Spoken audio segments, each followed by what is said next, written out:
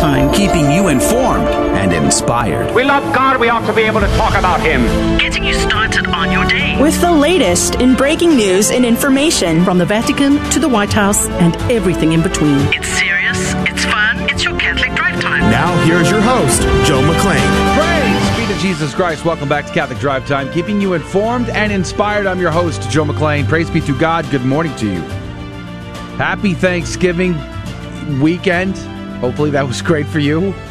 Praise be to God. And Happy New Year to you as well. By the grace of God, it is a brand new year on the liturgical calendar. I'll get it out. Don't worry. We're only down to, I think we're at 30 ounces right now in coffee, so we still have a ways to go. Praise be to God. But it's going to be a great show. We're very much looking forward to this week. And in fact, we're going to have some great guests on the program this week, to include Bishop Strickland's going to be on. I think that's Wednesday, if I'm not mistaken. Praise be to God. And today, coming up in the guest segment, 35 past the hour, Dr. Jose Trasancos is going to be on. He is the CEO of Children of God for Life. They focus on ethical biomedical research and commerce that preserves the dignity of human life. And we're going to be talking about this new variant that's made its headlines all over the weekend. Praise be to God. We're going to have a conversation around what are the facts, what are the fictions, the myths, misconceptions. Is there some overreaction here? We're going to have the latest in that story of the new Omicron, what are they calling it? The Omicron variant of COVID-19 with Dr. Jose Trasancos, Children of God for Life. Good morning to you, Rudy Carlos. Is it Omicron? I think it's Omicron.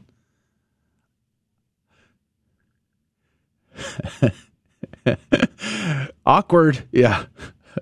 Omicron sounds like something from the Transformers when I was a kid. Omicron, unite! I mean, I don't know how that would go, but something along those lines. Speaking of Transformers, Adrian Fonseca is here on the ones and twos. Good morning to you, Adrian. Howdy, howdy. Praise be to God. Absolutely. Hey. It's funny because I actually, me and my friends were talking about this, and we were saying like, oh, it's not like, it's more like the Decepticon virus. Yeah, and then a friend of mine pointed out to me that apparently Earth in the Transformer universe is called Omnicron. Is that? Yeah. You're kidding. So I was like, oh, huh. You made that up. Well, there you go, folks. I think you made that up. But despite that, it's good to be here. In spite of it all. Hey, good news, bad news, guys. Good news, bad news. Which do you like? Rudy, you're new here. We'll let you decide. Good news or bad news? Which do you like? You like the bad news first. Well, I guess the good news is you have 4 weeks before you have to start listening to Christmas music and put up Christmas decorations. The bad news is probably you've already started the process. So there you go. Make Advent great again, I say. Make Advent great again. Praise be to Jesus.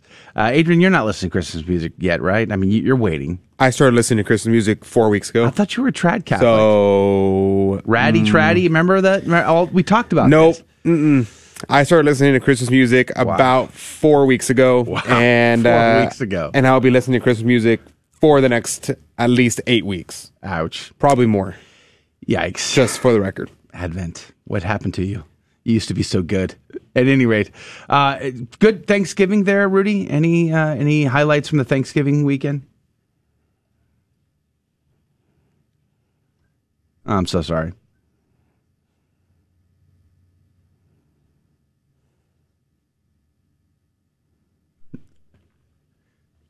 Well, praise be to God for that. I got to go to Arkansas on a real quick trip, praise be to Jesus, to see my grandparents and to see my great aunt and to see distant cousins. You stop in Texarkana? We did. We blazed right through Texarkana, actually. I think it's Texarkana, if I'm not mistaken. But at any rate, we had a great time. And Arkansas, a very beautiful state. Enjoyed it. I haven't been to Delight, Arkansas in a very long time. And as a bonus, my kids got to ride horses that belong to their fifth cousin removed. So that was fun.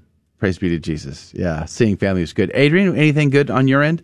Oh yeah, tons of stuff. Other than the food, that was great. We had a bunch of fun. We played a bunch of games with our family. We had everyone come over, so that was good. My friend Matt came over as well. Spent Thanksgiving with us. And after Thanksgiving, the Friday after Thanksgiving, because the turkey indulged as a myth, we gave up meat. And so that was a good time. I put out a whole video explaining that. And if you were listening to the show on Friday, I talked about it on the show, and then I did my own thing on my podcast on YouTube channel about the turkey indult, the myth of the turkey indult. The myth of the turkey indult. Mm-hmm. I don't know, Pius man. XII, did he do it? Did he? No, he didn't do it. Sorry. Spoiler alert. So you'll stick to that, but you won't abstain from Christmas music until Christmas season. There is no law in the church that says I can't listen to Christmas music all year round. All right. We got to jump into it. Praise be to God. As I said, we are going to talk to Dr. Jose Trasancos from Children of God for Life about the Omicron variant, which should have been called G, by the way. But they skipped on that one. They also skipped on new as well. So we'll talk about all of that, this new variant and what is at stake coming up at 35 past the hour. At 15 past the hour, there are a couple of stories that are of great concern to me, to include George Floyd being depicted as Jesus himself at the Catholic University of America. Really? We'll talk about that coming up in the What's Concerning Us. Let's pray and let's jump in. In the name of the Father, the Son, and the Holy Ghost, amen. Remember, O most gracious Virgin Mary, that never was it known that anyone who fled to thy protection, implored thy help, or sought thine intercession was left unaided. Inspired by this confidence, I fly unto thee, O Virgin of Virgins, my mother. To thee do I come, before thee I stand, sinful and sorrowful. O Mother of the Word incarnate, despise not my petitions, but in thy mercy hear and answer me. Amen. In the name of the Father, the Son, and the Holy Ghost. And now your headlines with Rudy Carlos.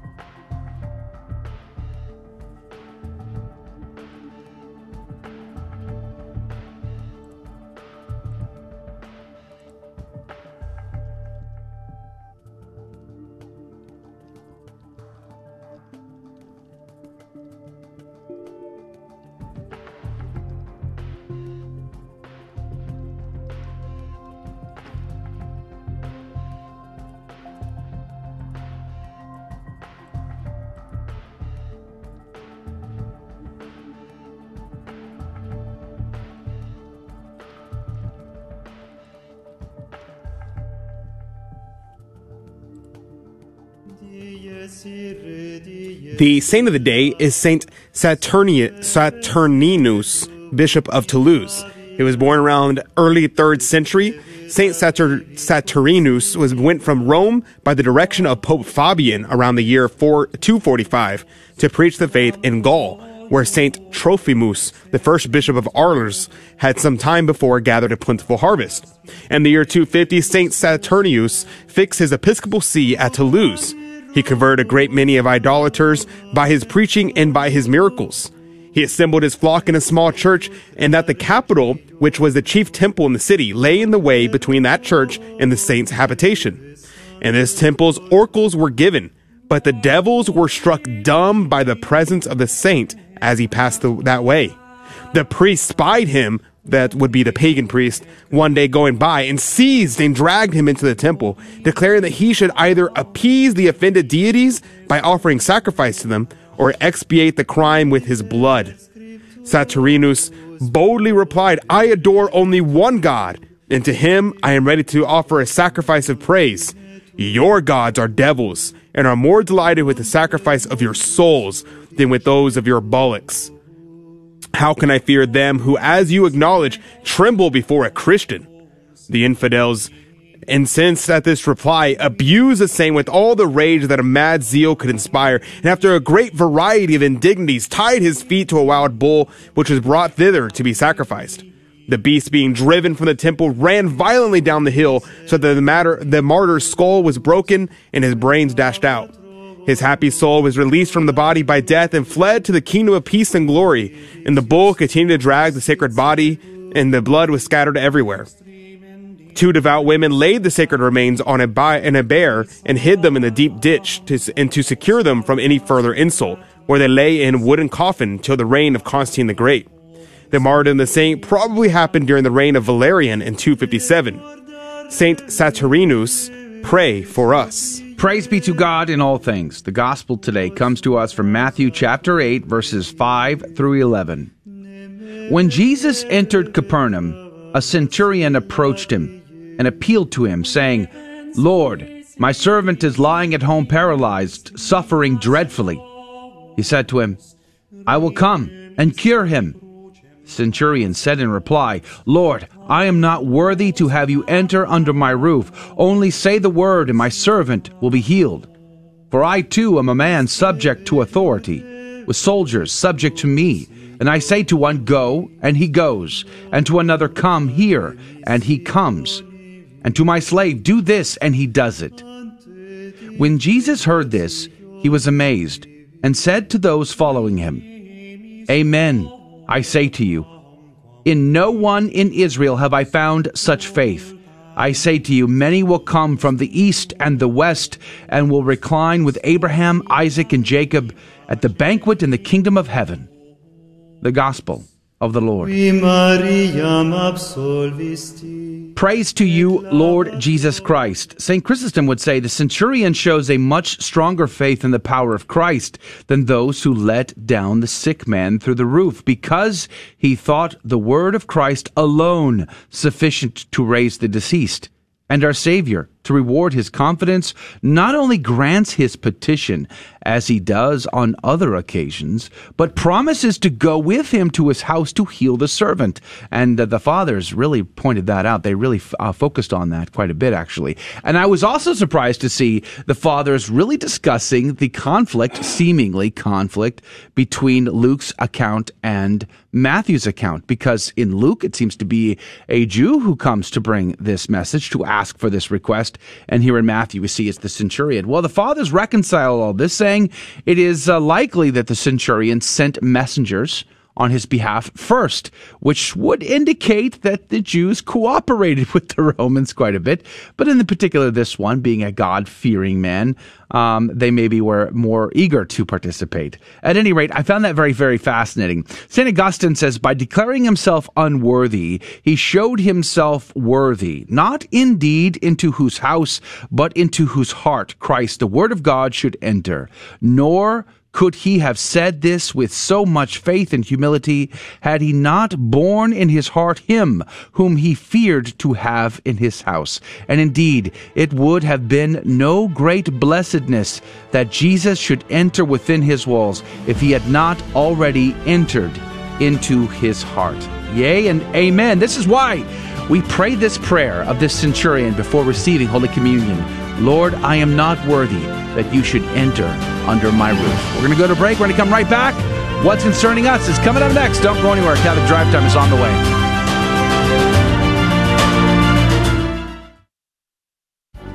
Howdy, this is Adrian Fonseca, producer of the Catholic Drive Time Show. Heard Monday through Friday, 6 a.m. Central and 7 a.m. Eastern, right here on the Guadalupe Radio Network. And I'm proud to tell you that Real Estate for Life is an underwriter of Catholic Drive Time. Real Estate for Life connects home buyers and sellers to real estate agents while supporting pro-life organizations, offering their clients a faith-based experience. They are online at realestateforlife.org. That's realestateforlife.org. God love you. We're often told that so long as sexual activity is performed between consenting adults, there's nothing morally wrong with what's done. Is this a reasonable way of morally evaluating sexual behavior? I don't think so, and here's why. First, such reasoning justifies disturbing acts like that of Orman Meiwes, who butchered and ate a willing victim that responded to an advertisement placed on the internet. I don't think we want to say consensual cannibalism is okay.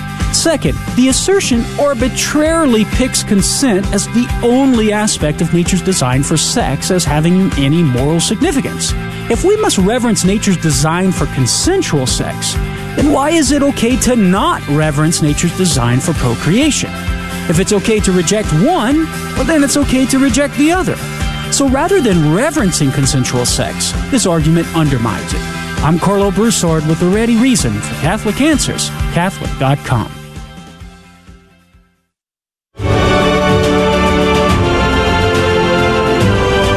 Praise be to Jesus Christ. Welcome back to Catholic Drive Time, keeping you informed and inspired. I'm your host, Joe McClain. Praise be to God. Coming up at 35 past the hour, we're going to have a conversation about this new variant, the Omicron, that is making the headlines. Is it as deadly as they say it is, or as nerve-wracking as some say? Some say it will avoid or evade vaccines and all of the rest. Is it going to spread as bad? Is it going to be as risky? We're going to have that conversation with Dr. Jose Trasancos.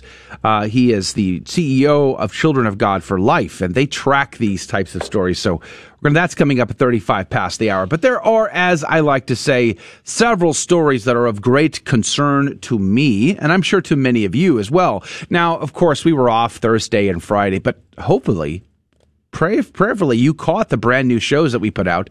Adrian Fonseca produced 2 new shows, all brand new content, great interviews, by the way.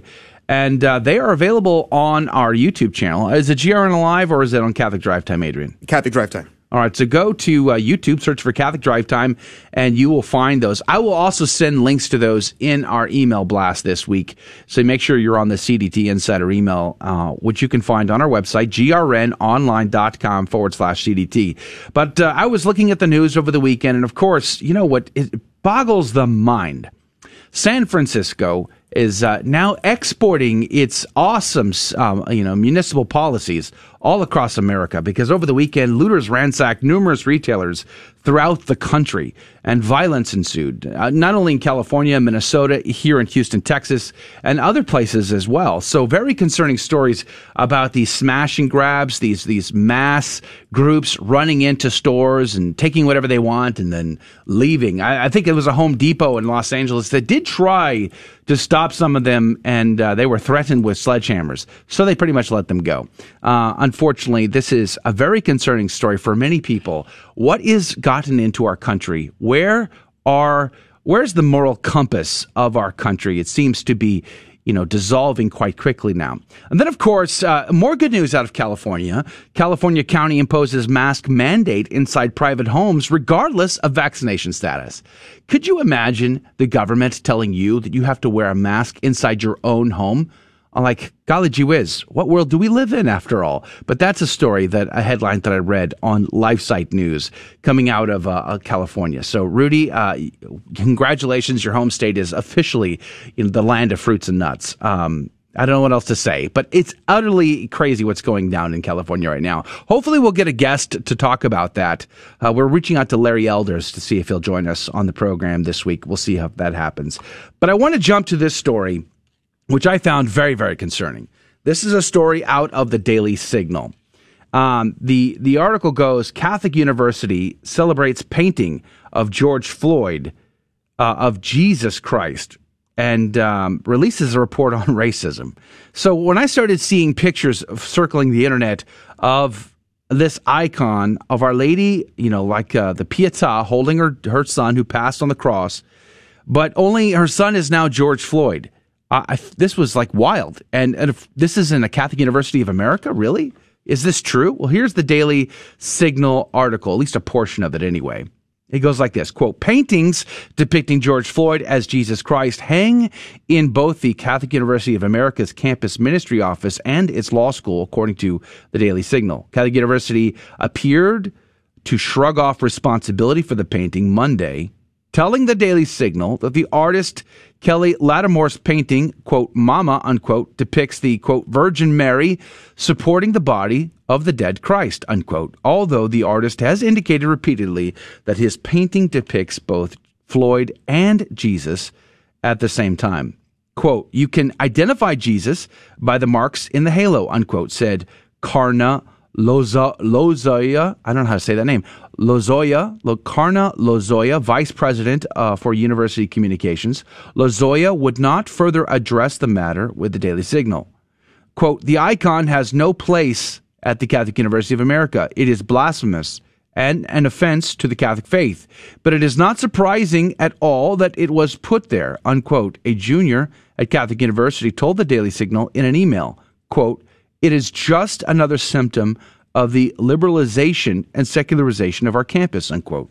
Goes on to say, quote, there are many students, faculty, and staff who are concerned about this, but there is nothing we can do, unquote, he added the student who asked to remain anonymous out of fear of reprisal for the university administration. Quote, and if we should sound the alarm, we will be labeled as racists. Following publication of this report, the Catholic University chapter of Young Americans for Freedom started a petition to remove the painting from the two locations. Quote, as students at the Catholic University of America, we believe that it is extremely grave that our university, the official university of the Catholic Church in North America, would cast another in the image of our Lord in this way, particularly for political purposes, unquote, reads the petition, which had garnered over 230 signatures as of 4 p.m. on Tuesday. Quote, no political or social cause ever justifies depicting another in the place of Jesus Christ, unquote, the petition adds. Now, this is a very long article. I would encourage you to read it in its length and its depth. It's over at the Daily Signal, and we'll link to it on our social feeds. But I want to say a couple things, and there's one other part that I want to read to you. But ultimately, this is what bugs me about this. Now, on one hand, Our Lady, of course, as we see depicted in the book of Revelation, chapter 12, when the dragon is incapable of stopping her from giving birth to the Messiah and incapable of doing anything to her because there is complete enmity between Our Lady and this ancient serpent. She has no sin, of course, as the Bible tells us and tradition affirms. She goes to help us. She comes to become our mother, right? As our Lord gave her to the disciples on the cross, she is our mother interceding for us. Praise be to God. So on one hand, I think it's great that Our Lady would intercede for all of her children, to include George Floyd. However, imagine if it was me depicted in the place of Jesus. How would you feel if you saw an image of Our Lady holding my dead body and I was depicted as our Savior dying on the cross? I hope you would be as equally offended as I would be, because it would be inappropriate. Although I'm glad, and I have no doubt that Our Lady, longed for, interceded on behalf of George Floyd. But George Floyd led a very difficult and troubling life. He made very inappropriate decisions during the course of his life, to include harming other people, let alone drug use and other things. And he died in a very tragic circumstance. I would wish and pray that he had not died under those circumstances, personally. And yet it happened nonetheless. But is it appropriate for him to be depicted as our Lord and Savior Jesus? I would argue no. I wonder what you would say. And you'd be welcome to join us in our conversation in the after show for what little we'll have of it in the second half of the second hour, if you wish, or you can comment on one of the live video feeds now possibly. But I open it up to Rudy and Adrian. I wonder, did you guys see this over the weekend, and what were your thoughts?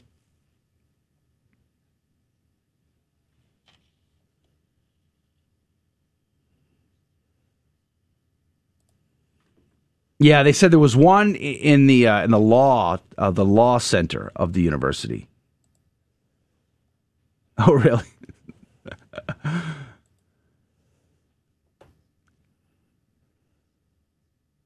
Yeah, you think? Mm-hmm. Yeah, and I'm trying to figure this out. I've been thinking about this since I heard about someone having stolen it, and my initial reaction is good.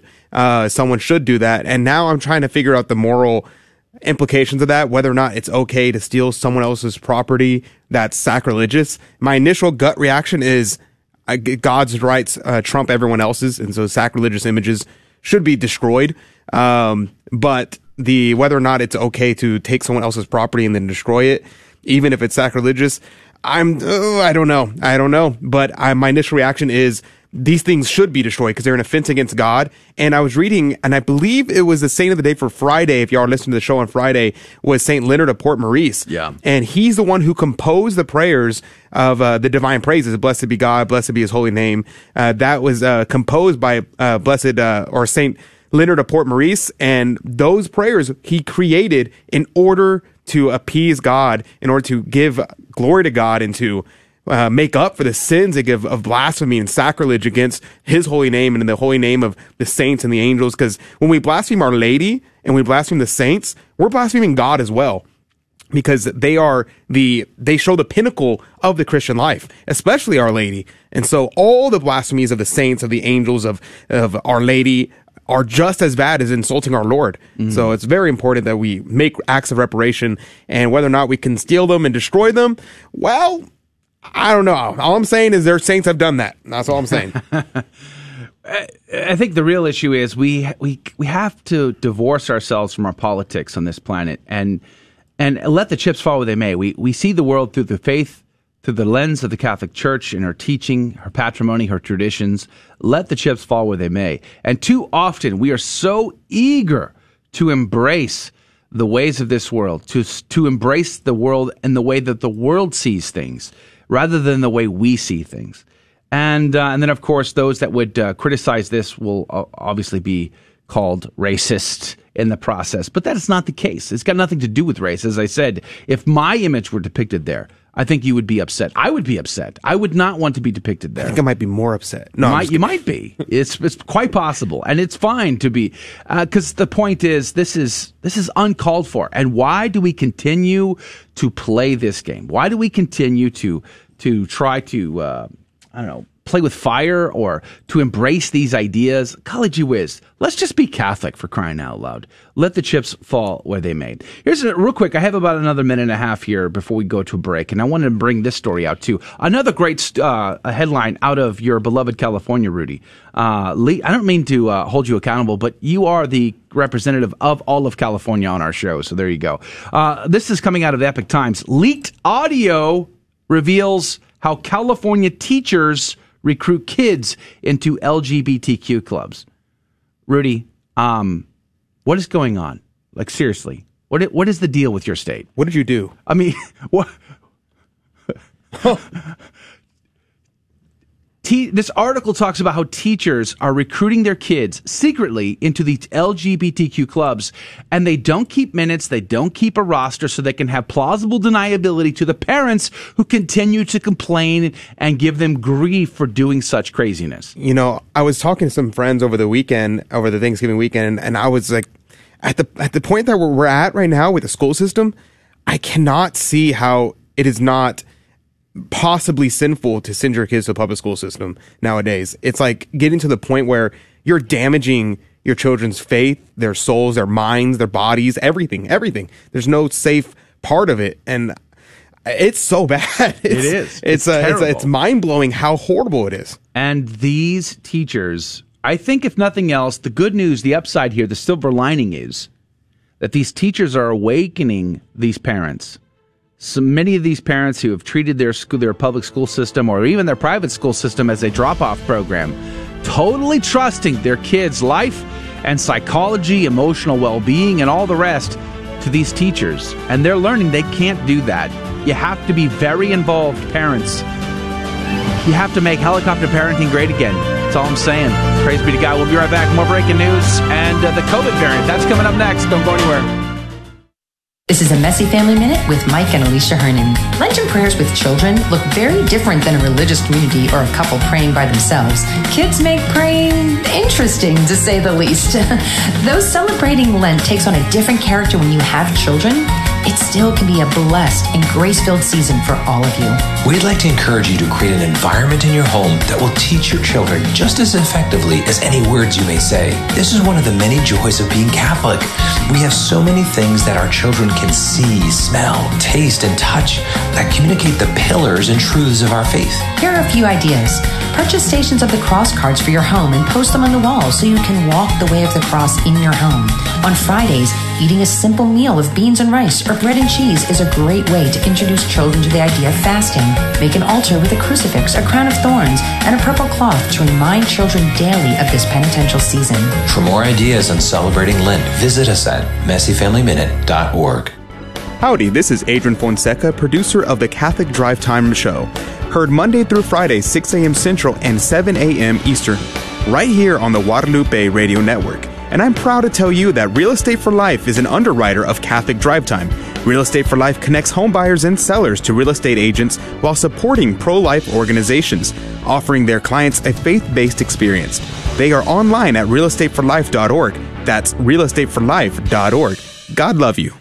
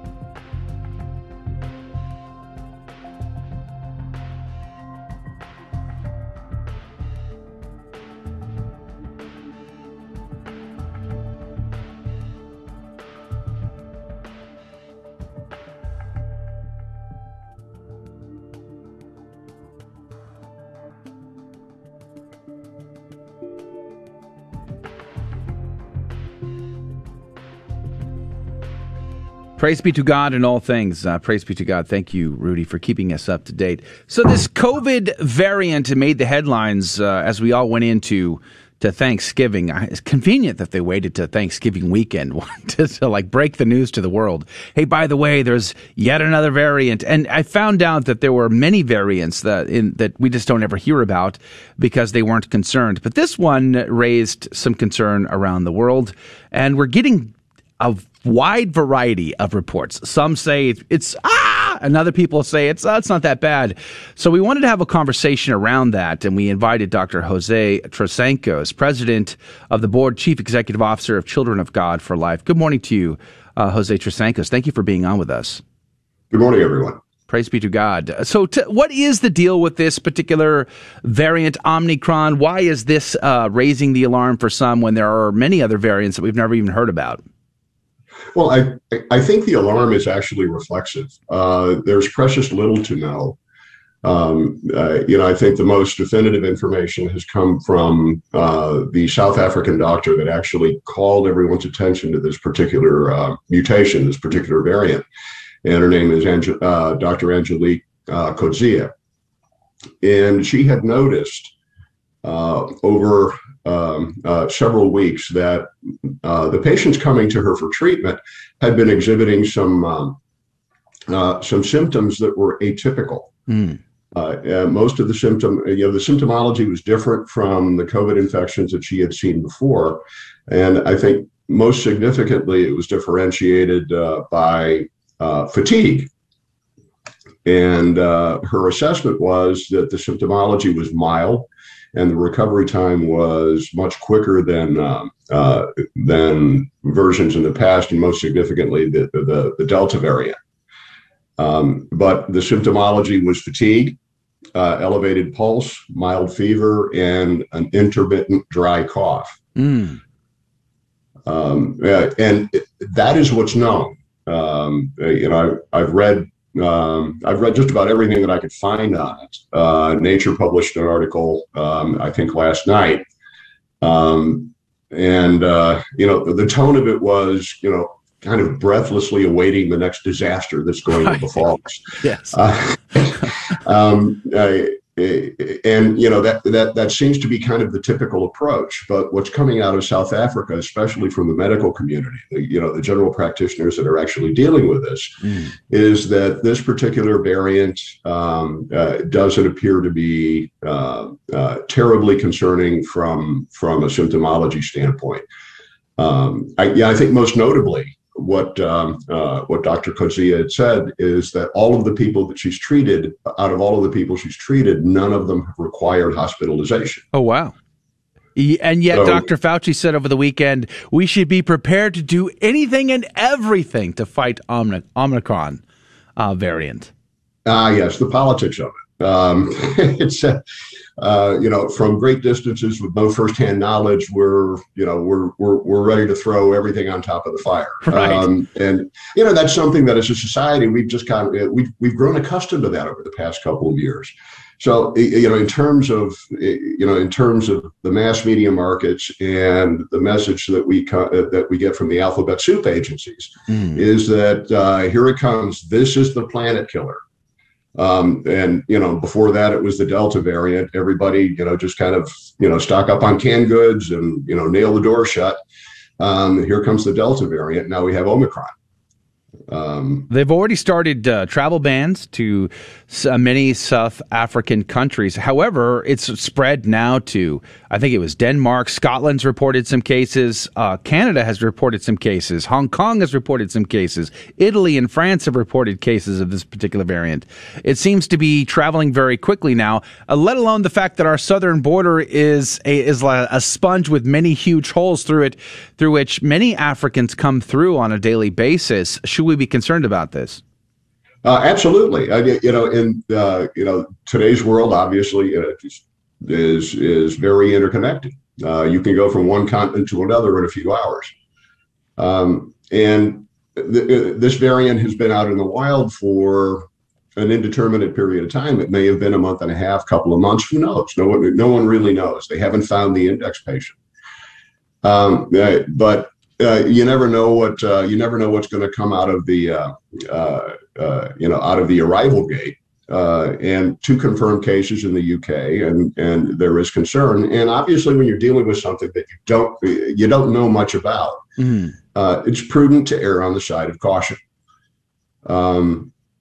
But I think from a very important standpoint, and I was thinking about this last night. As I read through a lot of what's been published on this, there seems to be a separation between the practitioners, the people that are actually involved in patient care, and the scientific community. The scientific community doesn't seem to communicate very well with the practicing community, the doctors that are actually treating the patients. The scientists are off doing their gene sequencing and all of the things that they do in the lab. And that seems to be almost in complete and total isolation from what comes out of the real world. So there's this very real separation between theory and practice. You made the comment a second ago about, when there's something new, we had to make kind of prudential decisions to make. What exactly counts as like a prudential decision when we're talking about these kind of things? Because it seems like they're going to be throwing out it seems like it's almost like the flu, where there's a new flu variant every year. Should we have to freak out every time and be like, okay, well, out of an abundance of caution, let's freak out and lock ourselves down. And then once we realize that it's not that bad, then we can all come back out. What does prudence mean in this situation? Well, I think you need to find a path to the truth. In a situation like this, it's really hard to collect relevant information because there's so much that gets in the way. It's been so highly politicized. The actions of governments and the actions of people and the attitudes of groups of people towards one another make it difficult. But in a situation like this, some of this is starting to actually burn through all of that background noise. There are individuals in the scientific community that say, you know what? The goal to quote unquote eradicate COVID-19 is unattainable. We need to learn how to live with this because it's going to be with us very much like the seasonal flu. I think that orients people's heads differently if they sit down and think about it a little bit. Mm-hmm. And a prudential decision in something like this is and not to crawl into a hole and pull it in after you until everything is known. The information that... Hold that thought. We're talking with Jose Trasancos, PhD. He is the president of the board, chief executive officer of Children of God for Life. We're talking about the Omicron variant of COVID that has made the headlines over the weekend, trying to wrap our heads around what is the story here. And on the other side of the break, we're going to pick up right where we left off and talk about the vaccines as well. That's coming up right after this break. Don't go anywhere. Share us with a friend. We'll be right back. This is Dale Ahlquist with a Chesterton Minute. G.K. Chesterton says, "Thanks are the highest form of thought." At the sacrifice of the Mass, we hear the priest say, "We do well always and everywhere to give you thanks." Always and everywhere. Have we ever really thought about that? If we were always thankful to God, always and everywhere, what would our lives be like? Chesterton says, we should always endeavor to wonder at the permanent thing, not at the mere exception. We should be startled by the sun, not by the eclipse. We should wonder less at the earthquake and wonder more at the earth. Thanks are the highest form of thought. Maybe that's why the word Eucharist means thanksgiving. Want more than a minute? Chesterton.org. GloryandShine.com, a generous underwriter of Catholic Drive Time. GloryandShine.com is a Catholic family-owned company making a variety of personal care products ranging from lotions, soap bars, gift boxes, body mist, beard care, and more.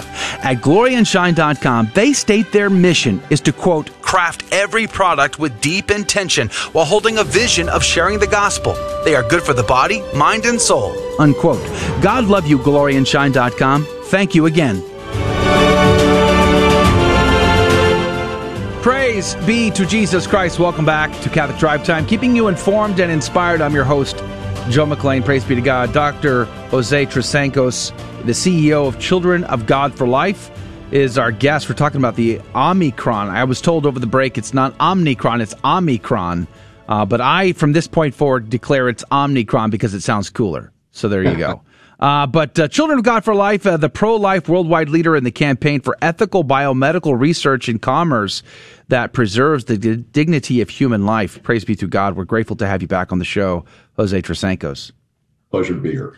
So before I cut you off before the break, I want to give you an opportunity to finish your thought. But I also want to bring up that part of the concern that I've seen in the headlines is over the many, I think one article said over 50 mutations on the spike protein, and they're very concerned this will evade the vaccines. But we kind of knew already you don't have a one-size-fit-all vaccine anyway.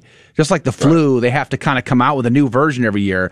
Oh, darn. Oh, golly gee whiz. The pharmaceutical companies are going to make another $7 trillion off of every variant that comes out. What say you? Well, yeah, there is something to that. First of all, let's go back to the number of mutations that they found. I don't think people have a sense for exactly what the spike protein is. The spike protein actually is composed of two subunits. There's the S1 and the S2 spike protein. And proteins are large molecules, and this one's a whopper. This is a very large molecule composed of thousands of atoms. And when they start talking about mutations, I think we need to know a little bit more. Exactly what are these mutations and where are they? Because that's going to determine whether these mutations are benign or there's something that we need to respond to. For example, the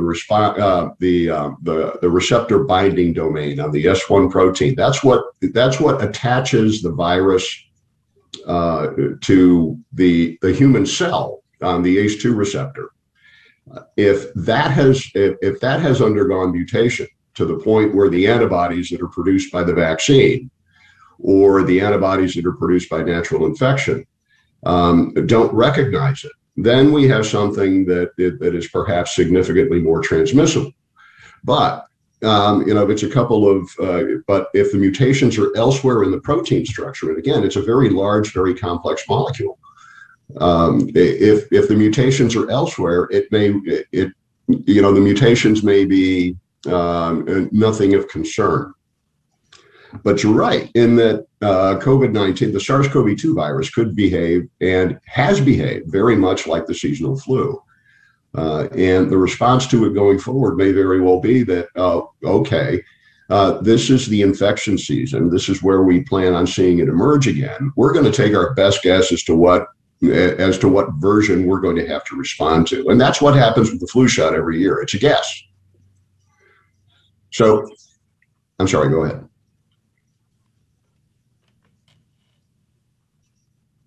How do they detect new variants?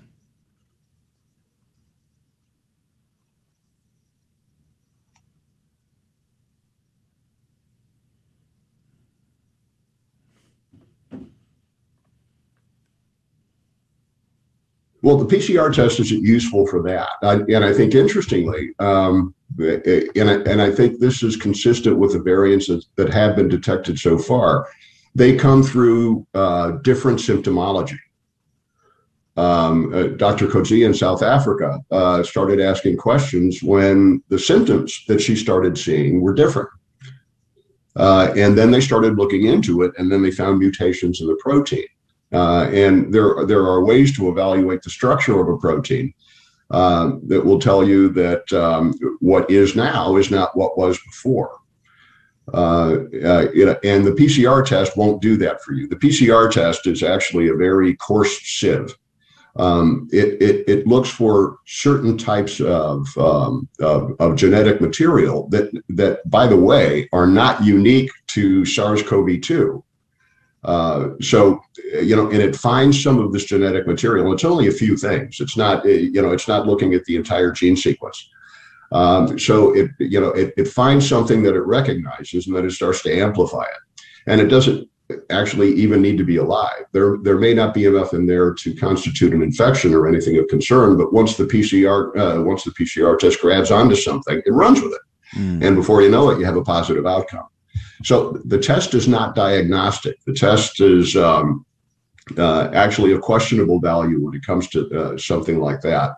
But when they do take a sample from a patient exhibiting different symptoms, they can examine the structure of the protein, because it is a chemical compound. You can determine what it looks like just like you would anything else. And then they start looking at that, and if it's a fundamental, not a fundamentally different, but if it's a significantly different structure, then they start asking the next question. Dr. Jose Trasancos is our guest, Children of God for Life. And now on the website, I was reviewing it this morning. Again, you got a whole section on COVID there that's really, really good. And this brings up, kind of circling back to the politics of all of this Omicron variant that many people are already calling for more lockdowns, more mandates, and all of the rest. In many ways, we feel like we're back to square one, right? 15 days to slow the spread, and 2 years later, here we are back to square one, it feels. And they've even, I saw another article announced that they're going to be using cell phone tracking to try to track this particular variant as well. And in Australia, they're taking people to COVID camps, and it's just getting really crazy. Thousands and thousands of people marching all over the planet against COVID mandates and all the rest. And yet, as Catholics, one of the biggest issues we've always had from day one, well before the vaccine was ever announced, I had this conversation with Children of God for Life, Dr. Trasancos, your wife, and our concern as Catholics was the use of aborted fetal tissue in either the testing, the development, or directly or indirectly in the production of these vaccines. As of right now, are there any vaccines available that do not involve the use of aborted fetal tissue? Both of the mRNA vaccines leveraged the same body of work that was funded by the NIH that heavily used aborted fetal cells in the development, in the synthesis of the spike protein. And that's the key to the therapeutic action of those mRNA vaccines. It tells the body, it gives it an instruction to start manufacturing the spike proteins, and that's what the body responds to. Johnson & Johnson is an adenovirus vector vaccine, but they also used aborted fetal cells in the testing of the development of their vaccines. Right now, there are no ethically derived vaccines available. No ethically derived vaccines available. Are there any plans to produce any? Well, there are ethical vaccines available in other markets, just not in the United States. If you have the opportunity to travel to Mexico, there's a vaccine available in Mexico called Covaxin. Covaxin is produced by an Indian pharmaceutical company, and that vaccine is ethically researched, developed, tested, and produced. So and why there are is this several not, other examples. Why is this not available in America? And I think that's speculation. I don't think we know precisely why. What we do know, and this could put you on a deductive path that could get you branded as some sort of conspiracy theorist. But the NIH and the NIAID and the FDA, all of them federal government agencies, have invested a great deal of money in the relationships they have with Moderna, Pfizer, and Johnson & Johnson. There's a big pile of financial eggs in that basket, and I suspect they are quite protective of that basket. And that may continue going forward because Covaxin is in broad use in other countries. It's been available and data has been collected on it. And it would be a relatively simple matter to leverage the existing body of data and fast path a vaccine like Covaxin into emergency use authorization. But now we have Comirnaty, which has received full FDA approval. That's the Pfizer vaccine. But the problem is it's not available anywhere. So it's got approval. It's just not available. Yeah, that's right. It exists in theory. But it's available. It's not available anywhere. And frankly, it's very difficult to determine whether or not the darn thing is in production. So the vaccine, the Pfizer vaccine that people are receiving right now is not the one that's been approved by the FDA. That is correct.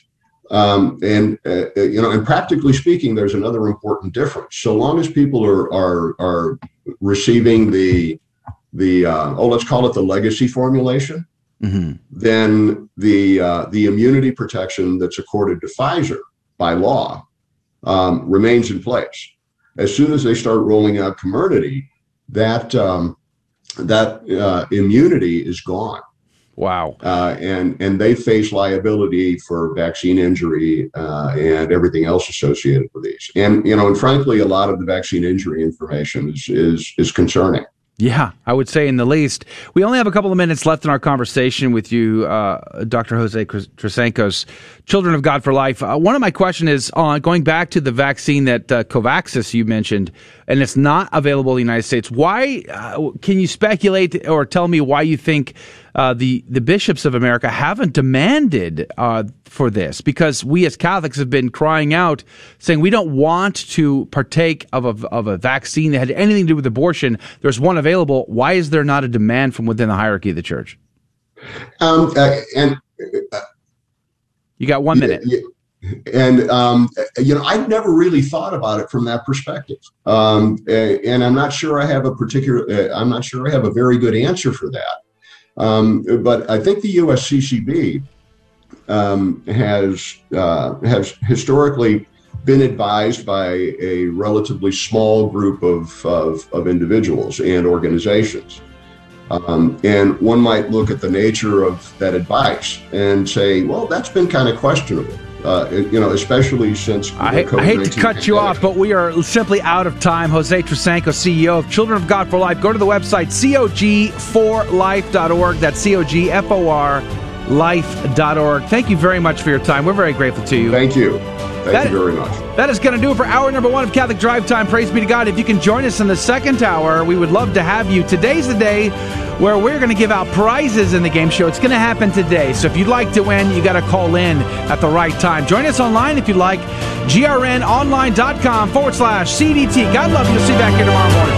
Thank you for joining us on Your Catholic Drive Time, where it is our pleasure to keep you informed and inspired.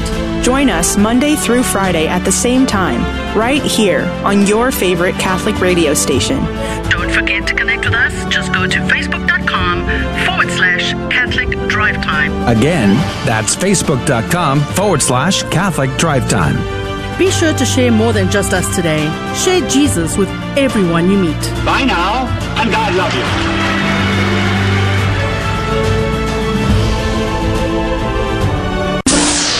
A friend of mine has been reading the Left Behind books. Is there really going to be a rapture like these books talk about? No. The rapture refers to a passage in 1 Thessalonians 4 where Christians are caught up in the clouds to meet the Lord in the air. Many Christians believe, and the Left Behind books promote, that this being caught up to meet the Lord will occur before the Great Tribulation. Christians will simply vanish, meet Jesus somewhere in the air, and then return with him to heaven to await the end of time. But notice, in verse 15, Paul says that we who are alive, who are left, shall be caught up. Those who are left get caught up to meet the Lord. The Left Behind books get their name from a passage in Luke 17 and one in Matthew 24, which compares the coming of the Lord to the days of Noah and the days of Lot. Matthew 24 puts it this way: As were the days of Noah, so will be the coming of the Son of Man. They ate, they drank, they married, and they did not know until the flood came and swept them all away. So will be the coming of the Son of Man. Then 2 men will be in the field, one is taken and one is left. 2 women grinding at the mill, one is taken, one is left. One is taken, one is left. The rapture, right? Jesus takes the Christians, leaves behind non-Christians. 2 problems with that interpretation. First, Jesus' coming is compared to the days of Noah and the days of Lot. Well, after the flood, who was left? Noah and his family. The good guys. The bad guys were taken. After Sodom and Gomorrah went up in smoke, who was left? Lot and his daughters. The good guys. The bad guys were taken. Second problem, 1 Thessalonians 4 says that those who are left get to meet Jesus in the air. The good guys are left behind to meet Jesus. In other words, you want to be left behind so that you can get caught up in the clouds to meet Jesus in the air and accompany him back to earth at his second and final coming. There will be no rapture like the one the Left Behind books talk about. That view is not scriptural. A beacon of truth in a troubled world. This is the Guadalupe Radio Network, radio for your soul. Howdy, this is Adrian Fonseca, producer of the Catholic Drive Time Show. Heard Monday through Friday, 6 a.m. Central and 7 a.m. Eastern, right here on the Guadalupe Radio Network. And I'm proud to tell you that Real Estate for Life is an underwriter of Catholic Drive Time. Real Estate for Life connects home buyers and sellers to real estate agents while supporting pro-life organizations, offering their clients a faith-based experience. They are online at realestateforlife.org. That's realestateforlife.org. God love you. Welcome to your Catholic Drive Time, keeping you informed and inspired. We love God. We ought to be able to talk about Him. Getting you started on your day. With the latest in breaking news and information from the Vatican to the White House and everything in between. It's serious, it's fun, it's your Catholic Drive Time. Now, here's your host, Joe McClain. Praise be to Jesus Christ. Welcome back to Catholic Drive Time, keeping you informed and inspired. I'm your host, Joe McClain. Praise be to God. It is good to be on with you. Good morning to you. Hopefully and prayerfully your Thanksgiving weekend went really, really well. I have to say, golly gee whiz, probably ate a little, I really ate a little too much on Thanksgiving. I think I had to fast for like 24 hours just to kind of overcome that full feeling. Let's pray that we don't repeat that this week, because it's Share-a-thon week across the Guadalupe Radio Network. Starts tomorrow morning at 7 a.m. Central Time, 8 Eastern. Praise be to God. Thank you in advance for everybody who supports our Catholic Radio apostolate. I just want to say we are so grateful to you for being partners with us in this radio ministry, and it means everything to us. So thank you in advance for that, for your generosity this week, which means that starting tomorrow, our second hour gets pushed back. So what we would be doing right now would be pushed back to 10 a.m. Central. Starting tomorrow, going through Friday, we'll be back to our normal schedule on the Monday after. Praise be to Jesus. But it also means that all across the GRN, we're going to have these call centers, and that means more food. It's like Thanksgiving again, all over again. So let's pray for fortitude against the temptations to eat all that is presented in front of us, right? Speaking of that, Rudy is here. Good morning to you, Rudy. Temperance. Oh, gosh, I should write it on a big sign and put it right in front of me. Temperance. That's always my weakness. But speaking of weaknesses, Adrian Fonseca is here on the ones and twos. Good morning to you, Adrian. Howdy. It's good to be here. Is it? Oh, yeah. I have plenty of leftover ham, so it is good to be here. Praise amen. Well, we need to get Lori to bring in her smoked brisket. Ooh. Hopefully she's got some leftovers. I was contemplating this. And I was like, I really don't like turkey that much. It'd be so nice to have smoked brisket for Thanksgiving. But then I realized, wait, I'm a traditionalist. We have to have turkey. So there you go. Hold on. You're a traditionalist, yet you've been listening to Christmas music already. Yes. Okay. Christmas. Contradiction in terms, my Our friend. Lord became incarnate every Sunday, so I listen to Christmas music all year long. Sure. Is that what it's called? I was going to say concupiscent nature, but okay. Yeah. Make Advent great again. You don't have to listen to Christmas music for 4 more weeks. You don't have to put up any decorations. Yeah, you don't have to. Praise be to God. But you can. Mm-hmm. Make Advent great again, man. That's what I say. And by the way, even in Christmas season, I'm kind of a bah humbug anyway. So I know. There you go. He's just perpetually a bah humbug. Even during Easter. It's pretty sad. During Easter. Good news today. Praise be to Jesus. Since we are not going to have a tradition, speaking of traditions, a traditional second hour of Catholic Drive Time starting tomorrow morning, for the rest of the week, we are going to do the game show, Fear and Trembling, at 15 past this hour today. And today we give out the prizes. So our sponsor this week is Catholic Drive Time. We are going to be sending you a CDT prize pack. Whoever plays the game is like 99.9999% chance of getting some prize today. Unless you get all 3 wrong. That would be pretty hard. And even then, I probably still will send you the prize. So it's literally impossible to lose the game today. So if you would like to win a prize pack sponsored by Catholic Drive Time, then make sure you call in first, because it's always the first caller that gets to play the game at the appropriate time. If you would like the phone number ahead of time, well, you can find it on our website at grnonline.com/CDT.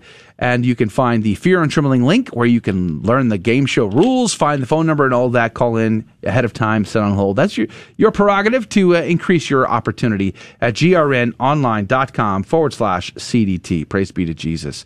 All right, we are going to pray. We're going to jump into our hour. We have some good news segment. We have Saint of the Day, Gospel of the Day, and then Fear and Trembling. And then we'll have a little bit of an after show. We will conversate with you about whatever you want to talk about. Let's pray and jump in. In the name of the Father, the Son, and the Holy Ghost. Amen.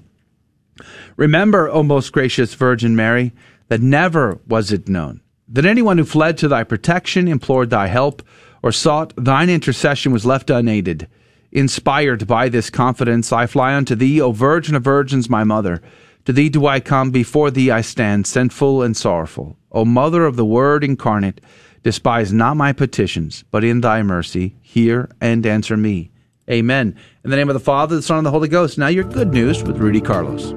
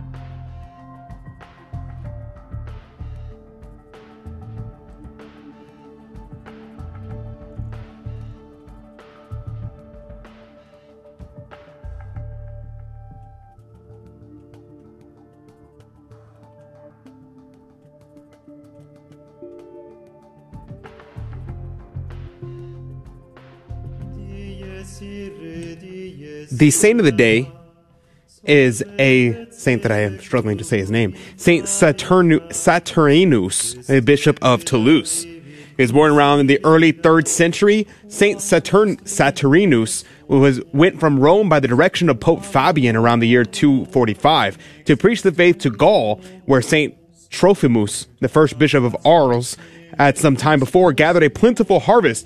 In the year 250, Saint Saturnus fixed his episcopal see at Toulouse. He converted a great number of idolaters by his preaching and miracles. He assembled his flock into a small church, and at the capital, which was given the chief temple in the city, lay in the way between the church and the saint's habitation. In this temple, oracles were given, but the devils were struck dumb by the presence of the saint as he passed by. The priest spied him that way. That would be the pagan priest. Passed him as they were going by, and the priest seized him and dragged him into the temple, declaring that he should either appease the offended deities by offering sacrifice to them, or expiate the crime with his blood. Saturninus boldly replied, "I adore only one God, and to him I am ready to offer a sacrifice of praise. Your gods are devils, and are more delighted with the sacrifice of your souls than those of the bullocks. How can I fear them who, as you acknowledge, tremble before a Christian?" The infidels, incensed at this reply, abused the saint with all the rage that a madman's zeal could inspire. And after a great variety of indignities, they tied his feet to a wild bull, which is brought thither to be sacrificed. The beast, being driven from the temple, ran violently down the hill, so that the martyr's skull was broken. His happy soul was released from the body by death and fled to the kingdom of peace and glory. The two devout women laid the sacred remains on a bier and hid them in a deep ditch to secure them from any further insult, where they laid in wooden coffin till the reign of Constantine the Great. The martyrdom of the saint was probably happened during the reign of Valerian in 257. Saint Saturninus, pray for us. Praise be to God in all things. The gospel today comes to us from Matthew chapter 8, verses 5 through 11. When Jesus entered Capernaum, a centurion approached him and appealed to him, saying, "Lord, my servant is lying at home paralyzed, suffering dreadfully." He said to him, "I will come and cure him." The centurion said in reply, "Lord, I am not worthy to have you enter under my roof. Only say the word, and my servant will be healed. For I too am a man subject to authority, with soldiers subject to me. And I say to one, 'Go,' and he goes, and to another, 'Come,' and he comes, and to my slave, 'Do this,' and he does it." When Jesus heard this, he was amazed, and said to those following him, "Amen, I say to you, in no one in Israel have I found such faith. I say to you, many will come from the east and the west, and will recline with Abraham, Isaac, and Jacob at the banquet in the kingdom of heaven." The gospel of the Lord. Praise to you, Lord Jesus Christ. You know, I love this hint here at Isaiah chapter 25, verses 6 through 9, about the coming banquet that would include all mankind, the Gentiles being welcomed into the family of God. It is a very profound bit of biblical typology that I would encourage you to go back and dive deep on. St. Chrysostom would say this, though: "On this occasion, our Savior does what he never did before. Everywhere, indeed, he meets the will of his supplicants, but here he runs before his request, saying, 'I will come.' And this he does to teach us to imitate the virtue of the centurion. Let us have the faith of this man." Adrian, what did you find? This passage is super cool. Cornelius Lapide has a ton to say about this passage, so I highly recommend checking it out. And if you go and look up Cornelius Lapide's commentary on this, it is excellent. One thing that he notes is whenever our Lord says here that he has not found faith in Israel as great as this man's faith, he says, Cornelius Lapide says, our Lord here is speaking of the ordinary run of people and not all people in Israel, because that would exclude Abraham, Moses, John the Baptist, the Blessed Virgin Mary. And he said, obviously, this guy doesn't have his faith like them. But in terms of the regular run-of-the-mill people, this man's faith is above and beyond any regular run-of-the-mill person in Israel at the time. So I thought that was very interesting to note. The other thing that I wanted to point out, and this was really striking to me whenever Cornelius Lapide says this. I almost want to read the whole thing to you, but I won't. Here, I will read a portion of it, though. He says, whenever referring back to the centurion and saying, what exactly, so Cornelius Lapide does this a lot. You'll realize this when you read him. He says, he goes into the mind of the people, the characters in the scriptures. And I say characters not to say like they are fictional, but characters in terms of like the subjects and the different subjects. And he goes into the interior mind of these people and draws out from them, what did they mean when they said these things? Because they said these things that were so pithy, so sweet, so beautiful. And Cornelius Lapide draws out of it something that is far beyond it. And he says here, according to the centurion is saying, if I have authority over a few soldiers so that they obey my behest, how much more, O Christ, who has power over all things, canst thou make disease obey thee? Or if I, who am placed under the authority of my tribune and of Caesar, can yet give my orders to the soldiers under me, how much more canst thou, O Christ, who art under the power of none, but art God omnipotent and Lord of all, do whatsoever thou wilt. And he goes on with this sentiment, but the thing that's being a God in a cross here is that Christ is everywhere. He's all present, and he commandeth and worketh whatever he desires. He does not need to ask anyone's permission. He doesn't need to even step foot in your home.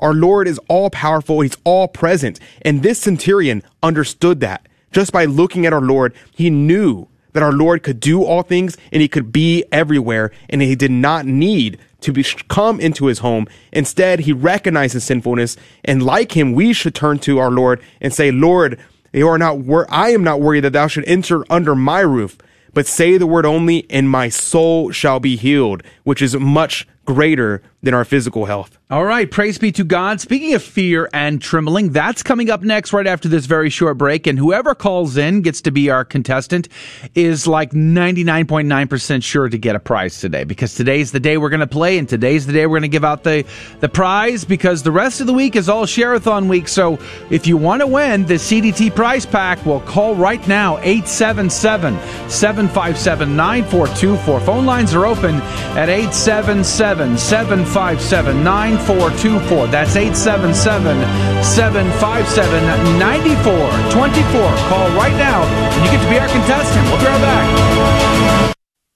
We all know children have a natural innocence and a sense of wonder. Yet our world is full of distractions that can pull families in the wrong direction.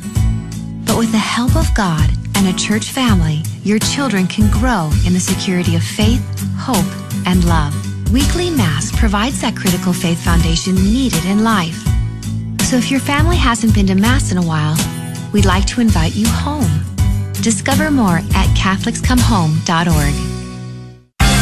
Protestants like to use James 2:10-11 against the Catholic doctrine of mortal and venial sin, because James says, whoever keeps the whole law but fails in one point has become guilty of all of it. But James can't be denying the doctrine of mortal and venial sin, because in 1:15 he affirms it, saying that sin in its beginning stages doesn't bring death, venial sin, whereas it does in its more mature stages, mortal sin. The point James is making in James 2:10-11 is that we must keep all the commandments in order to avoid incurring the guilt of transgressing the law. We can't say to the Lord on Judgment Day, Lord, I only broke one commandment but kept the other 9. So James 2:10-11 is simply a misfire in trying to take down the Catholic belief of mortal and venial sin. I'm Carlo Broussard with the ready reason for Catholic Answers, Catholic.com. For 2,000 years, we've helped the poor and comforted the sick. We've educated generations of children, developed the scientific method and college system. We support marriage and human life. Guided by the Holy Spirit, we compiled the Bible. We are the Catholic Church, with over 1 billion in our family, sharing in the fullness of Christian faith in the church started by Jesus. If you've been away, visit CatholicsComeHome.org today. Welcome home. Welcome to another round of Fear and Trembling, the Catholic trivia game show that helps you work out your salvation by the seat of your pants. It's a 50-50 chance and prizes are involved. Avoid the weeping and gnashing of teeth. Call now to take your shot. 877-757-9424. And now, your host, Joe McClain. Praise be to Jesus Christ. Welcome back to Catholic Drive Time and Fear and Trembling, the Catholic Trivia Game Show where we have a secret and hidden agenda. Praise be to God. I will tell you that on condition, of course. But what we need is a caller. Now, we did open the lines, and then Adrian shut them off. So they're back on again, praise be to God, and they're available. So the first caller gets to be our contestant at 877-757-9424. That's 877-757-9424. Call right now, and the first caller gets to be the contestant and is probably going to get the prize today at 877-757-9424. You get all 3 questions wrong, And I'm probably still going to send you the prize at 877-757-9424. But while we're waiting for that call to come through, let me just tell you, there are a few things that we secretly like to do on the game show. We have a secret and hidden agenda, but you have to promise me not to tell anybody this, and I will share it with you. All right? So is that the deal? Number one, we like to teach the faith. We have 3 questions here, and we like to look for teachable moments where you might learn something about the Catholic faith that you did not know before, and that's always a good thing. Praise be to God. But we also like to have a good time with our callers. They tend to be a lot of fun. They tend to laugh with us, and we really enjoy that. They're great sports. And then, of course, we like to give out prizes. And because this is a special week, it is Share-a-thon week, which means tomorrow morning, 7 a.m. Central, we're going to kick off our Christmas Share-a-thon all across the GRN. It will preempt our second hour. So we've decided today we're going to play the game, and whoever's the caller gets to be the contestant, and they get to win the prizes. Praise be to Jesus. So right now, Adrian's telling me that the phone lines keep crashing on him. So if you're trying to call in, don't quit. Please keep trying to call in. I'm going to give out the phone number at 877-757-9424. 877-757-9424. Hopefully we'll get those phone lines up, and you can call in, and we'll get you on the air really quickly here. But Rudy, now next week, we're going to have a normal sponsor, correct? So next week we'll have one of our normal sponsors who give us prizes to give away, but because it's a short week, we are the sponsor this week. Praise be to God. So I'm going to send Rudy to your house to mow your lawn. I'm just teasing. I'm not going to do that. We're not going to mow your lawn. I'm kidding. It was a joke, but no. But what we are going to be doing is we have an autographed mug. Praise be to God. And then we have, we're going to be giving out a DVD of the Father Patrick Peyton movie. Have you seen that, by the way? It's quite good. I watched it with the whole family this past year. I think it was, we interviewed that organization, Father Peyton's organization, I think it was earlier this year when it came out, and my kids loved it. They never really knew much about Father Patrick Peyton, so we learned a lot. His rosary rallies were massive. They were huge. They were massive. So praise be to God. Look, the phone lines are up, and the phone lines are all lit up. Praise be to Jesus. And then, so we're going to give out the autographed mug. We're going to give out the Father Patrick Peyton DVD, and then I will throw in a free book, prayer cards, and so much more.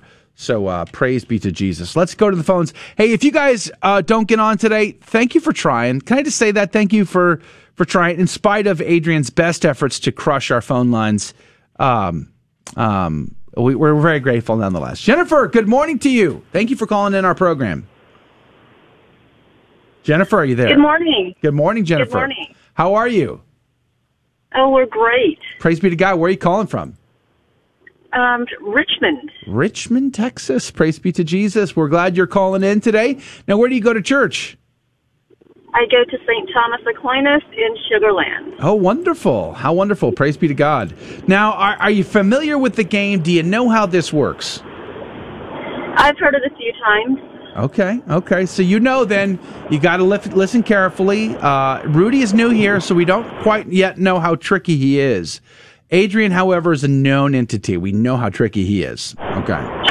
And then, of course, I am your advocate. I am on your side. I am here to get you into that cup. Are you ready to play, Jennifer? Ready. Praise be to God. All right, Rudy, we're going to start with you first. Are you ready? Are you sure? Are you sure? Rudy, can you tell me? Is Advent a season of penance?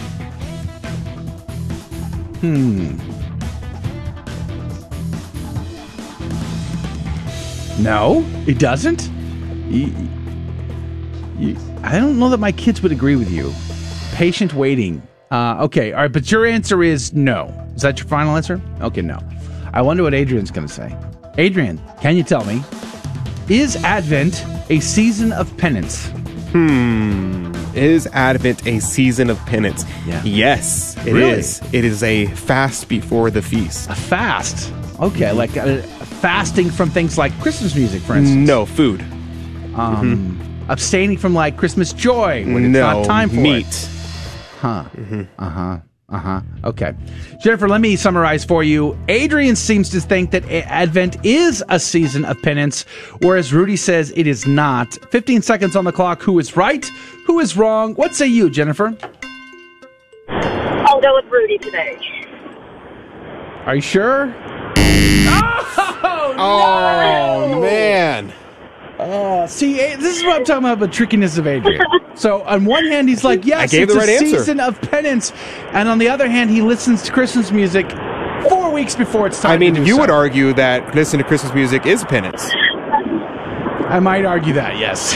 I might argue for that, yes. But this is not about me, okay? This is about the fact that Advent is, in fact, a season of penance. But do not fear, Jennifer. We're going to get this done. You're going to win this prize today. I promise you. Even though there's a curveball to the lower right corner there, let's see if we can get question 2 done. Adrian, can you tell me? Yes. When does the Christmas season start? When does the Christmas season start? Yeah. The Christmas season starts on Thanksgiving Day.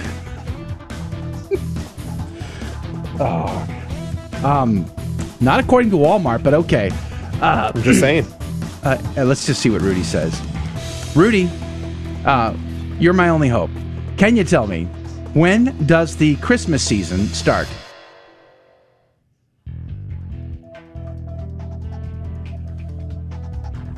Seems reasonable. Seems made up. He's making things up again. Okay, Jennifer, here's the deal.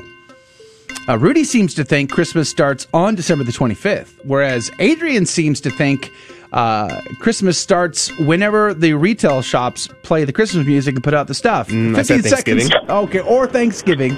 15 seconds on the clock. Who is right? Who is wrong? Jennifer, what say you? Rudy. Survey says... Yeah, I guess. So December the 25th is when Christmas starts, not now. Adrian, just saying. Whatever you say, man. All I know is everywhere I go, I'm hearing Christmas music. Now, I hear it in the bathroom. Me too. Terrible.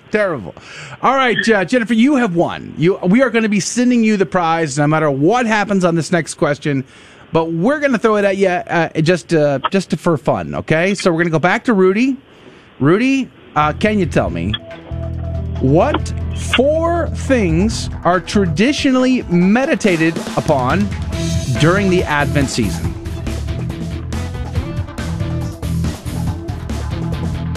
Yeah. Okay. Yes. Okay. Seems reasonable. Death, judgment, heaven, and hell.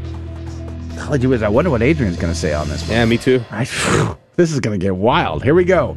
Adrian, can you tell me what 4 things are traditionally meditated upon during the season of Advent? 4 things. Yes. Christmas cookies. What are you laughing for? No, I'm Hot not. cocoa. Sorry, morning allergies. Eggnog and Christmas music. 4 things. That's true. That's the thing what I meditate on every year. Okay. Jennifer, here's the deal.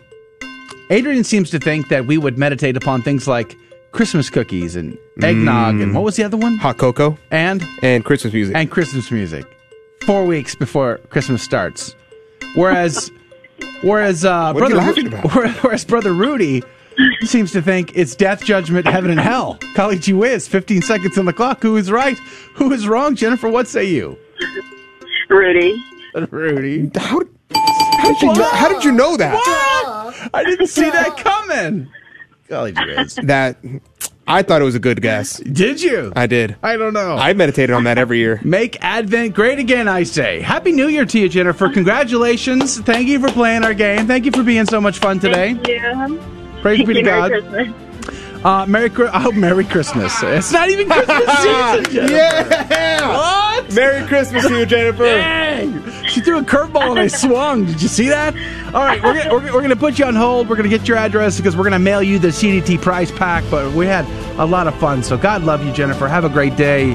That is gonna do it for the radio side of our show. Join us in the after show. We'd love to chat with you about whatever's on your heart, your mind. You get to drive that conversation. You can hang out with us on our website if you want, grnonline.com/CDT. Otherwise, we'll see you back here tomorrow morning, 6 a.m. Central, 7 Eastern, for another round of Catholic Drive Time. Thank you for joining us on Your Catholic Drive Time, where it is our pleasure to keep you informed and inspired. Join us Monday through Friday at the same time, right here on your favorite Catholic radio station.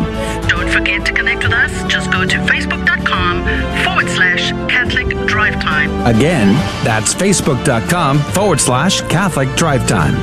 Be sure to share more than just us today. Share Jesus with everyone you meet. Bye now, and God love you.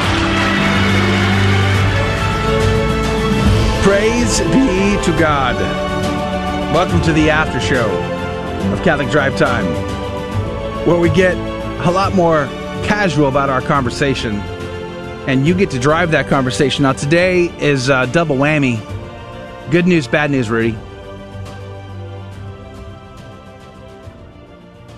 So the good news is we get to have a conversation today in the after show. The bad news is it's a shorter conversation because Adrian kicks us off early so he can produce Bree Dale's program at the top of the hour, which is a great show. You should tune in for that.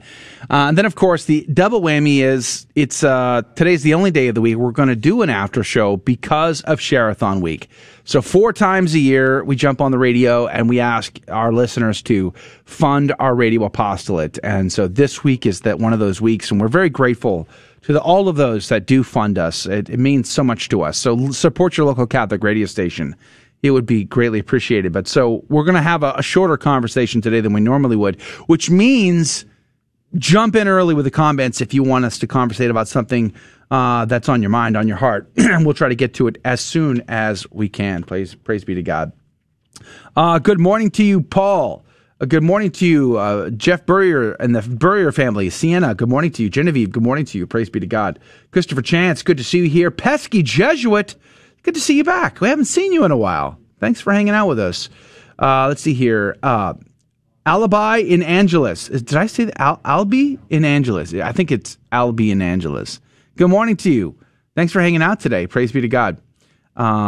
Let's see here. Kimberly Sunderman, good morning to you. We're glad to see you here. Praise be to Jesus. Kathy, good morning to you, Kathy. Glad to have you back on the program. Of course, our friend Mike over hanging out at the brick wall, hanging out with us on Odyssey this morning. Good to see you again, Mike. Hopefully your Thanksgiving was great. Praise be to God. I got to go see my grandparents and some of my kids, and that was a lot of fun. Buddy Canine, good morning to you. June, good morning to you, June.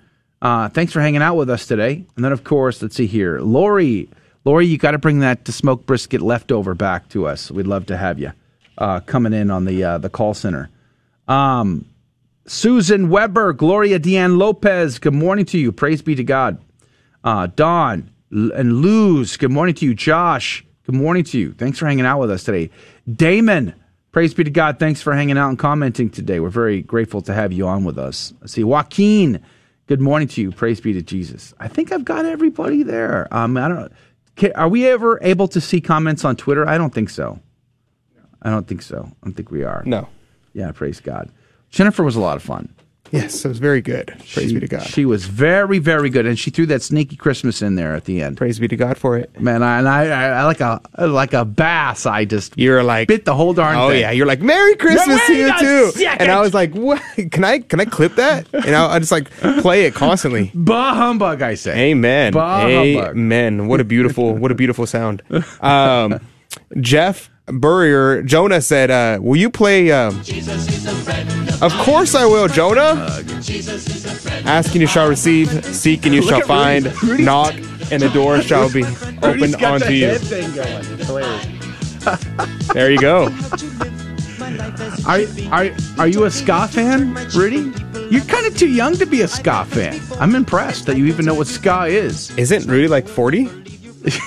Maybe. Are you just hiding your age? I'm joking. There you go. Do I dare ask how old are you, Rudy? What? I'm glad you're sitting down, my friend. I don't want you to exhaust yourself. There you go. Yeah, ska. Sienna said, "Can you play some buttons, please?" Random buttons? What are we talking about? Any old buttons? There's random button. Random button. Christopher Chan says he's a ska fan. That's crazy. Did you ask for the what? The horns of the apocalypse. What's going on? It is the season to contemplate death, judgment, heaven, and hell. Christmas cookies. No. In fact, we're talking about trying to get a biblical scholar on to talk about the end times, final judgment, the ultimate in global warming. When the whole world is consumed in fire. Genevieve says, "When can you come visit, Adrian? Let me know. I'll come visit. I got nothing better to do." Ooh, Amber Carey's talking about how she had brisket for Thanksgiving too. Oh, nice. We need samples. I might be traveling to San Antonio this next weekend to just go visit a friend that I made on Twitter. That's like, yeah. I mean, yeah. So I mean, like, I'm not doing nothing. Yes, exactly. So now everybody knows. Everybody know if I disappear, then the Twitter people's got to me. The Twitter's found you. The Twitter's found me. Sci-Fi Mike has a crazy opinion here. I'm going to read it anyway, though. Adrian's right? No. Oh, darn Thankfully, no. Woo. Darn. Woo. That gave me a heart palpitation. No. Nothing that extreme or crazy. He says, some Christmas music enhances Advent. Come on, man. Yeah, I don't know, man. Yeah. I don't know what's up with that, Mike, but I guess if you really feel like you have to have Christmas music when it's not Christmas season, sure. That's an Advent song. That's an Advent song, yeah. That is Advent we sang approved. That. So, Come O Come Emmanuel, actually, it's interesting. That song in particular, it's originally in Latin, and it's actually in the old, I think it's in Vespers. It's in Vespers during the Advent season. It's Veni Vini Emmanuel. And so we actually sang that for at Mass on Sunday, Veni Vini Emmanuel, and they translated it into English. In fact, a lot of Christmas songs actually originate from the Divine Office. Cool. Yep. Praise be to God. No, I'm not. They tried to recruit me to join the choir, but I was like, you want me to drive all the way down there during the week? I'm a pass on that one. Lori says instead of brisket, she's bringing chocolate pie. Oh, darn. Chocolate? Oh, shucks. I guess I'll be able to live. I don't know. But Sonia. Yeah, good luck with that. Sonia, good morning to you. Lori says you're electric, Rudy. Don't start dancing on me, okay? Sonia says, "Yay, Merry Christmas, Adrian. You will have a Merry great Christmas to time you too. in San Antonio." Merry Christmas to you too, Sonia. I used to love going to the Riverwalk in Christmas season. It was so magical. Can I say that? I'm allowed without being a heretic. Sounds demonic. Say magical. It had an electric atmosphere with the lights, and there used to be a gentleman who played like that steel drum, can you hear the sound in your head about the steel drum? And he'd be, no, it doesn't sound anything like that. I think that's exactly what it sounds like. It's a Caribbean sound, like the steel drum. He used to play that down there. He passed many years ago, and my buddy Sean went to San Antonio one time. He's a magician, and he was doing magic tricks to people on the Riverwalk, and he won Street Performer of the Week, and he was literally just passing through. And I was like, are you saying the bar is low, or are you saying I'm saying he's really good? Okay, yeah, he's really good. He was on San Antonio News as Street Performer of the Week, and I was like, dude, you weren't even street performing. We're just doing magic tricks to random people for fun. And then it just so happened the news reporter was coming by, saw you, and was like, whoa, that's super cool. Wow. And I was like, bro, how does this happen to you? So there you go. Praise Providence. be to God. There you go. Speaking of your friends, we've recruited a friend of yours to dress up as St. Nick next week. Oh, yeah. I heard about that. Yeah. Pretty cool. He said, he asked me yesterday, he said, is this costume going to fit? I said, well, Adrian wore it. He's bigger than me. I said, Adrian wore it. He said, well, I'm a little bigger than Adrian. I said, I don't know, man. Adrian's getting fat in his old age. He's been hanging out with me. Yikes. He did. Hanging out with Joe will do it to you. And I'll have have everyone know I am currently losing weight. I lost quite a bit of weight, actually. We'll see to that, I guess. Lori, this week, Sherathon, let's fatten the boy up. Brother Rudy, your wife doesn't like the term Brother Rudy?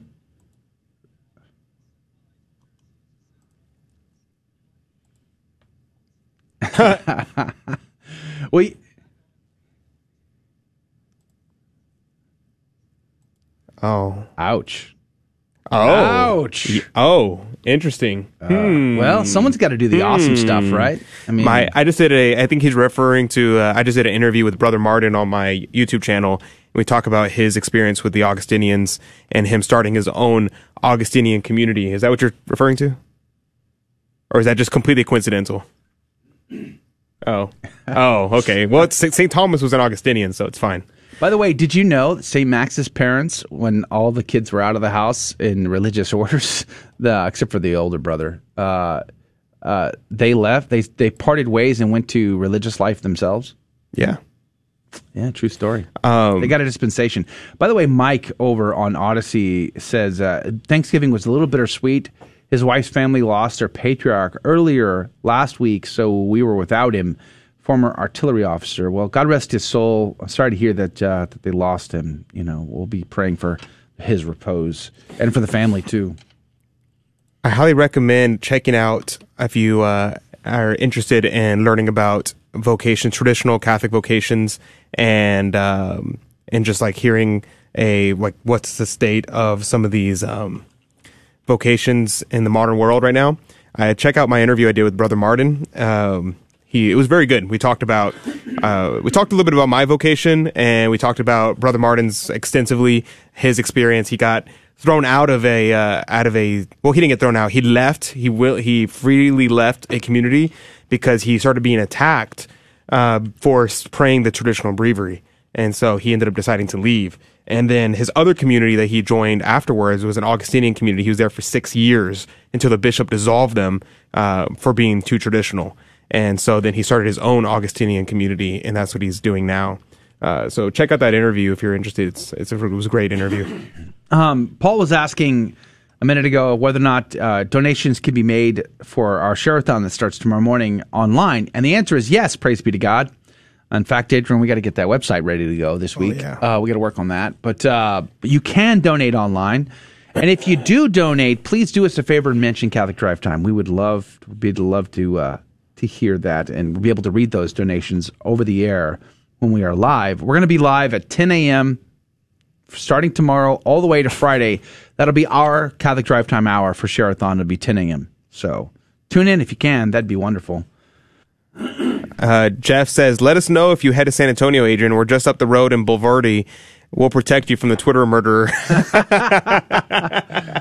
Awesome. That's good. Absolutely, yeah. If I end up going, I'm trying to decide if I should go this weekend or next weekend, because this Saturday we're celebrating my cousin's daughter. I don't know how to say that. Is that your cousin? I guess your cousin. My cousin's daughter is having her, I think, third birthday party, something like that. I don't know how old she is. Wow. So we're going to be going to Chuck E. Cheese. So that's I'm going to try to figure out, maybe I can go Friday and then come back Saturday, or I don't know. I'm going to try to figure out what I'm doing. Or maybe I'll go the next week instead. We'll see. How fun is that? Praise be to God. I found out over the weekend that I'm going to be going back to Buffalo in March. I'm looking forward to it, but I got invited to speak at the Catholic Men's Conference again in Buffalo, New York, March the 26th. So for all of the New York listeners, we'd love to see you and hang out with you when I'm in town. So I'll be giving you more details about that, but maybe we can find some way of doing a meetup or something. That'd be pretty cool. You're brilliant, Don. I might actually go do that. Maybe not today, because we got a lot to do this week for Sherathon, but next week, remind me again next week. Don says, you have to get the soundbite from the movie Rudy. Rudy. Great Rudy. film. Have you seen Rudy?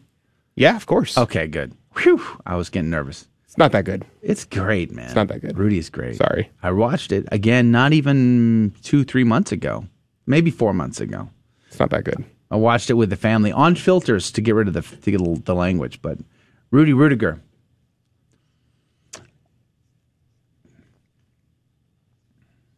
Yes, exactly. You know, we use VidAngel. Now, unfortunately, not every film is filtered, of course. They only have a selection, and then as long as you work with it basically connects to your Netflix account or your Amazon Prime account or things like that. And I think I read a report that they're adding Disney Plus to their lineup soon. What? How is that possible? I know that Disney sued them for like $63 million. Almost that's a lot of millions. Them, so at any rate, we use VidAngel. We love VidAngel. They're Mormons, but we still love them. We love the product because it allows us to watch things that we don't get to normally watch. Thank you for your service, Sci-Fi Mike, for working at Chuck E. Cheese. Yeah. All right, praise be to God. I should be going to San Antonio in the next couple of weeks as well for a hunting trip. So maybe Sienna family. Be cool to hook up then too. All right, God love you. That's going to do it. Adrian kicks us off the air because he's going to get ready to produce Bree Dale's program. But we will see you tomorrow morning, 6 a.m. Central, 7 Eastern for another round. We're going to have great guests all week. Please tune in. Tell us, share us with a friend. We'd be super grateful. But also, if you can tune in for the second hour, 10 a.m. starting tomorrow, going through Friday. We'll be back to normal schedule on Monday. That'll be our second hour, 10 a.m. Central, 11 Eastern, starting tomorrow through Friday. God love you. God bless you. Have a great day. We'll see you then. Thank you for joining us on Your Catholic Drive Time, where it is our pleasure to keep you informed and inspired. Join us Monday through Friday at the same time, right here on your favorite Catholic radio station. Don't forget to connect with us. Just go to facebook.com/Catholic Drive Time. Again, that's facebook.com/Catholic Drive Time. Be sure to share more than just us today. Share Jesus with everyone you meet. Bye now, and God love you.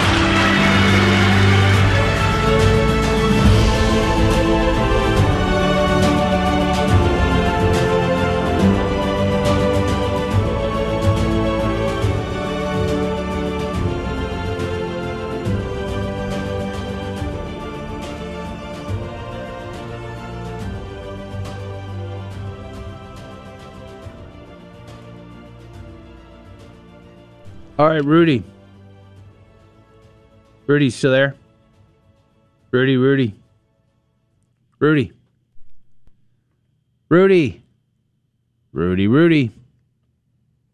I think, did he disconnect? I disconnected him. Oh, okay, never mind. All right, I'll talk to him separately then.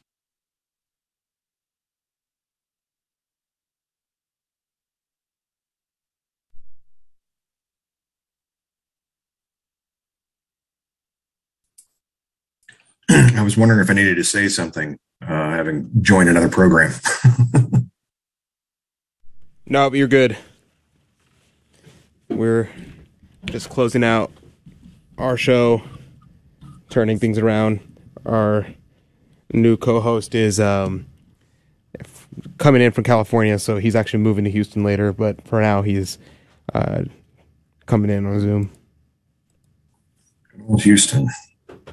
The great and holy place of Houston, Texas. Not to be confused with Corpus Christi, which is literally Body of Christ, Texas. Right, exactly. Yeah, people have no idea. Yeah, it's kind of funny that people don't realize like half of like the South is named after Catholic places. Yeah, that's right. I mean, you gotta have a little bit of Latin to have access to it. Oh yeah, or at least Spanish. Yeah, that is helpful. French is helpful too. I speak French. Really? Some Latin and some German. Wow. And the funny thing about my German, I hadn't used it much at all for about 20 years.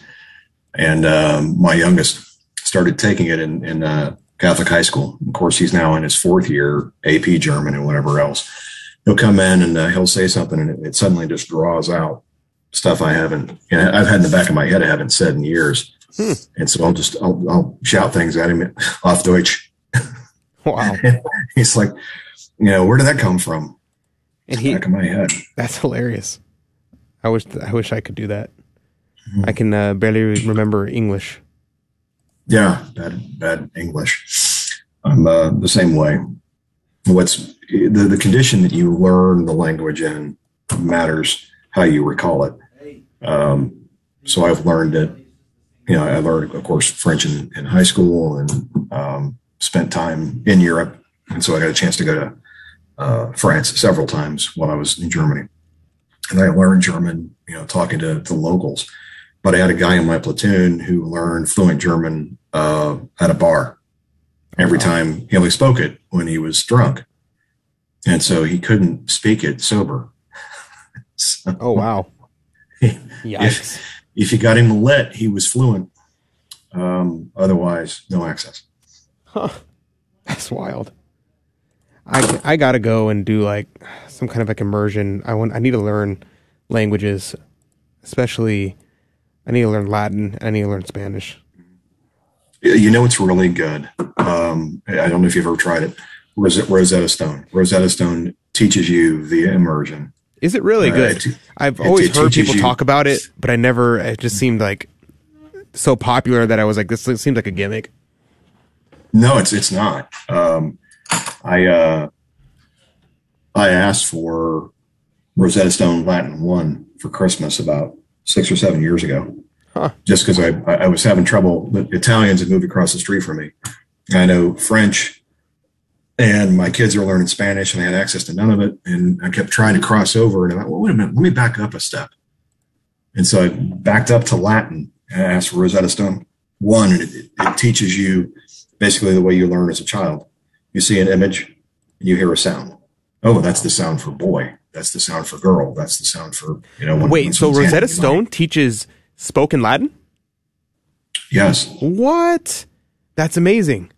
My roommate is actually learning spoken Latin, but he's learning by himself. He's learning it like that way, and he's trying to get me to also learn it so we can speak to each other in Latin. And I was like, Locuor Latina Classica. Yes, exactly. I speak classical Latin.